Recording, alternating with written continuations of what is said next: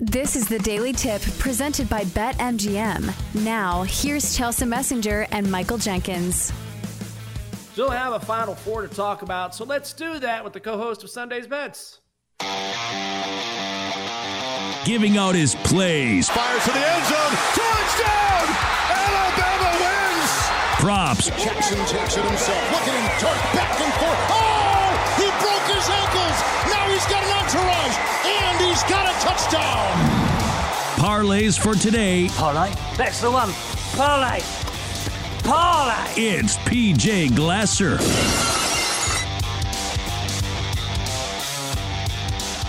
Here we go. He is the co-host of Sunday's Bets every Sunday from 12 to 4 p.m. Eastern Time. Also on Twitter at PJ Glasser9. PJ, good morning to you. Always good to see you and have you on this show.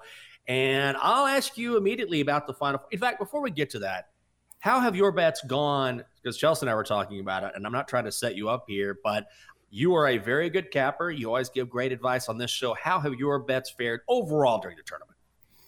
Overall, not great. The first round was terrible. The second round was better. Sweet 16 was kind of hit or miss, and then the Elite Eight wasn't great either. The problem I keep having, guys, is like my biggest bets haven't been hitting, you know? Like I feel like after the first and second round, the quantity of my bets hasn't been bad, but the bets that I'm loading up on the most aren't the ones that are cashing. But this tournament, to your point, Jenks, you were talking about your bracket. I saw ESPN post 20 million people posted a bracket on ESPN. Only 37 people correctly predicted the Final Four.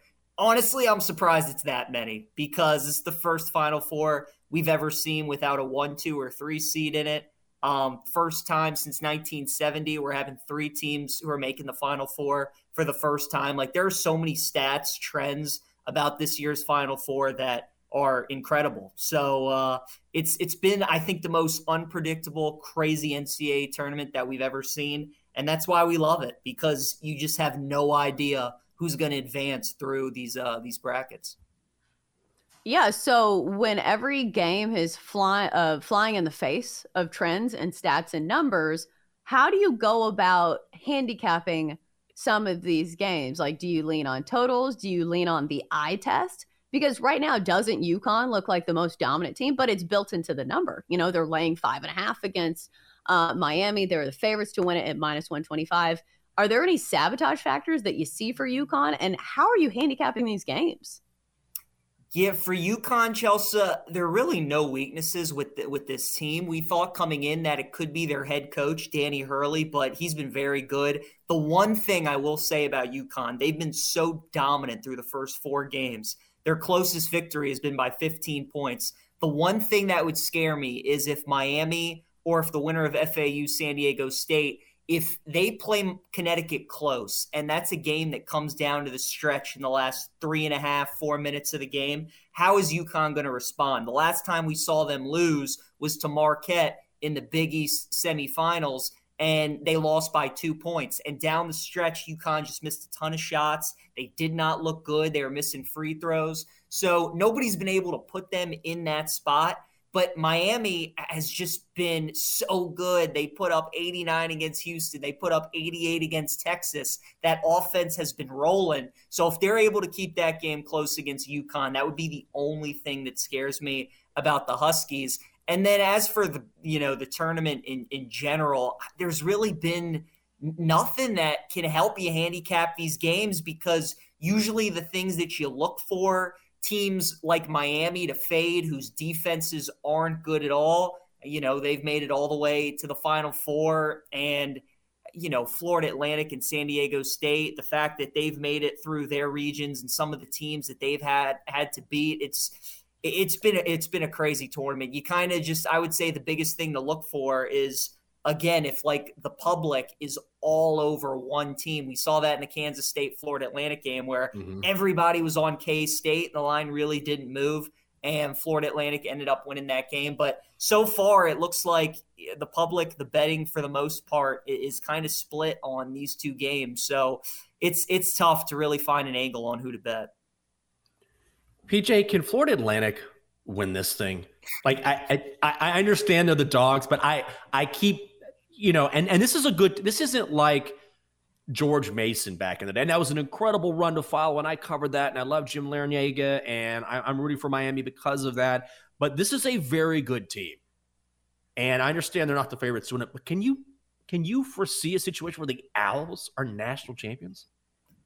I can, Jenks. I can. Yeah. And look, outside of UConn, Florida Atlantic is the most balanced team that we have left. San Diego State's defense is elite, number 4 in the country, but their offense is 75th. And Miami, their offense is elite, number 5 ranked, but their defense is 104. FAU's top 30 in KenPom in offense and defense. I mean, they are very good on both ends of the floor. And what I've just been impressed with them is like the kinds of teams that they've had to beat, right? You go up against Memphis, who has a ton of athleticism, good offensive players. You beat them. Then you go up against Tennessee, as physical as a team that you're going to play, great on defense. You beat them. Then you play a Kansas State team with Marquise Noel, who's probably playing better than anybody in the country. You find a way to win that game. It's just the different kinds of ways that they can beat you. I've been very impressed. Now, San Diego State, it's going to be tough because they have been able to get teams to play at their level.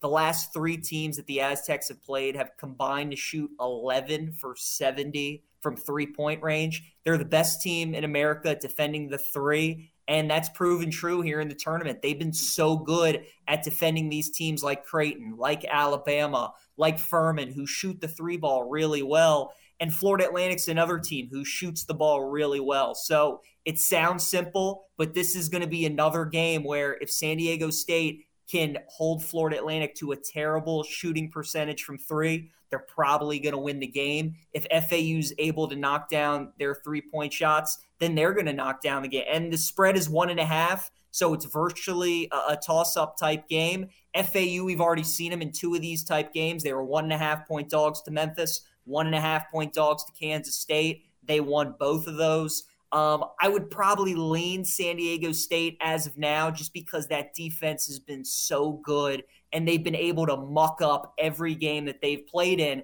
And you got to keep in mind, guys, now that we're going to the Final Four, we're playing in an NFL stadium, the sight lines are different. It kind of tends to lean towards the defensive team more times than not. So that's why, as of now, I'm probably leaning towards taking the Aztecs in that game. All right, so we've heard the analysis and we've heard the narratives, but what are the actual plays that you're looking at for either the Final Four or we have the NIT going on as well tonight with some games on the slate? What are your actual plays? Yeah, so the first half under in San Diego State games has been awesome. I think it's just for teams to adjust to kind of how they want to play, the way they muck up the game. I think that's a great bet. 12 straight unders have cashed in San Diego State games. So I'm a little worried about taking the full game under just because, history would tell you that eventually they're due for an over game. But that first half under 61.5 FAU, San Diego State, I really like. And then as of now, I'm leaning Miami plus 5.5 against UConn. I don't love it, but it's just you figure that UConn is going to get a game from somebody at some point. And the way the Canes have been playing, the way they looked against Houston, the way they looked against Texas, I mean, UConn fits the profile of those similar caliber teams. So as of now, I'm leaning towards Miami plus 5.5. I think I'm going that direction. But the first half under in San Diego State, Florida Atlantic, that is an official play. I also like North Texas tonight in the NIT against Wisconsin. They're favored against Wisconsin, and I feel like a lot of people are going to see that, and they're going to be like, North Texas is favored against Wisconsin. I think they're better. Both teams are great defensively. That's why the total is as low as it is. But if FAU's proven anything, it's that these Conference USA teams, they can really play. UAB's in the other semi. So this conference, those 3 teams have been awesome all year, and I'm glad that they're performing well in the national scene. So I kind of like both of them. I think we're going to get a North Texas UAB final in the NIT. Oh, man, I'm so glad to hear that because I am on North Texas, and I was hoping you would be too. So I love that pick. We're talking about PJ Glasser, co-host of Sunday's Bets, every Sunday from 12 to 4 Eastern on the BetQL Network. All right, PJ, got about 2.5 minutes here. What's going on with Lamar Jackson? What's going to happen here? Oh, Jenks, I wish I could tell you. I know. That was tough yesterday. I really don't know. I've seen people come out and say that they think this could be similar to like the Deebo Samuel situation where I saw Katie Mox, who is a good friend. She's on some of the shows here on the BetQL network. She's a Niners fan. She said that kind of made her she feels like this situation similar to that. Deebo demanded a trade in the offseason, and then it all settled down. I think that Lamar wants to move on. I mean, he tweeted that he did. I just don't know if, there's a team out there who's going to bite, who's going to willing to give up the draft capital, who wants to give up the amount of money, who wants to pay Lamar all that guaranteed money. So we'll see. I'm still holding on to hope. The fact that he wants to trade scares me, that he might just sit out if nothing happens.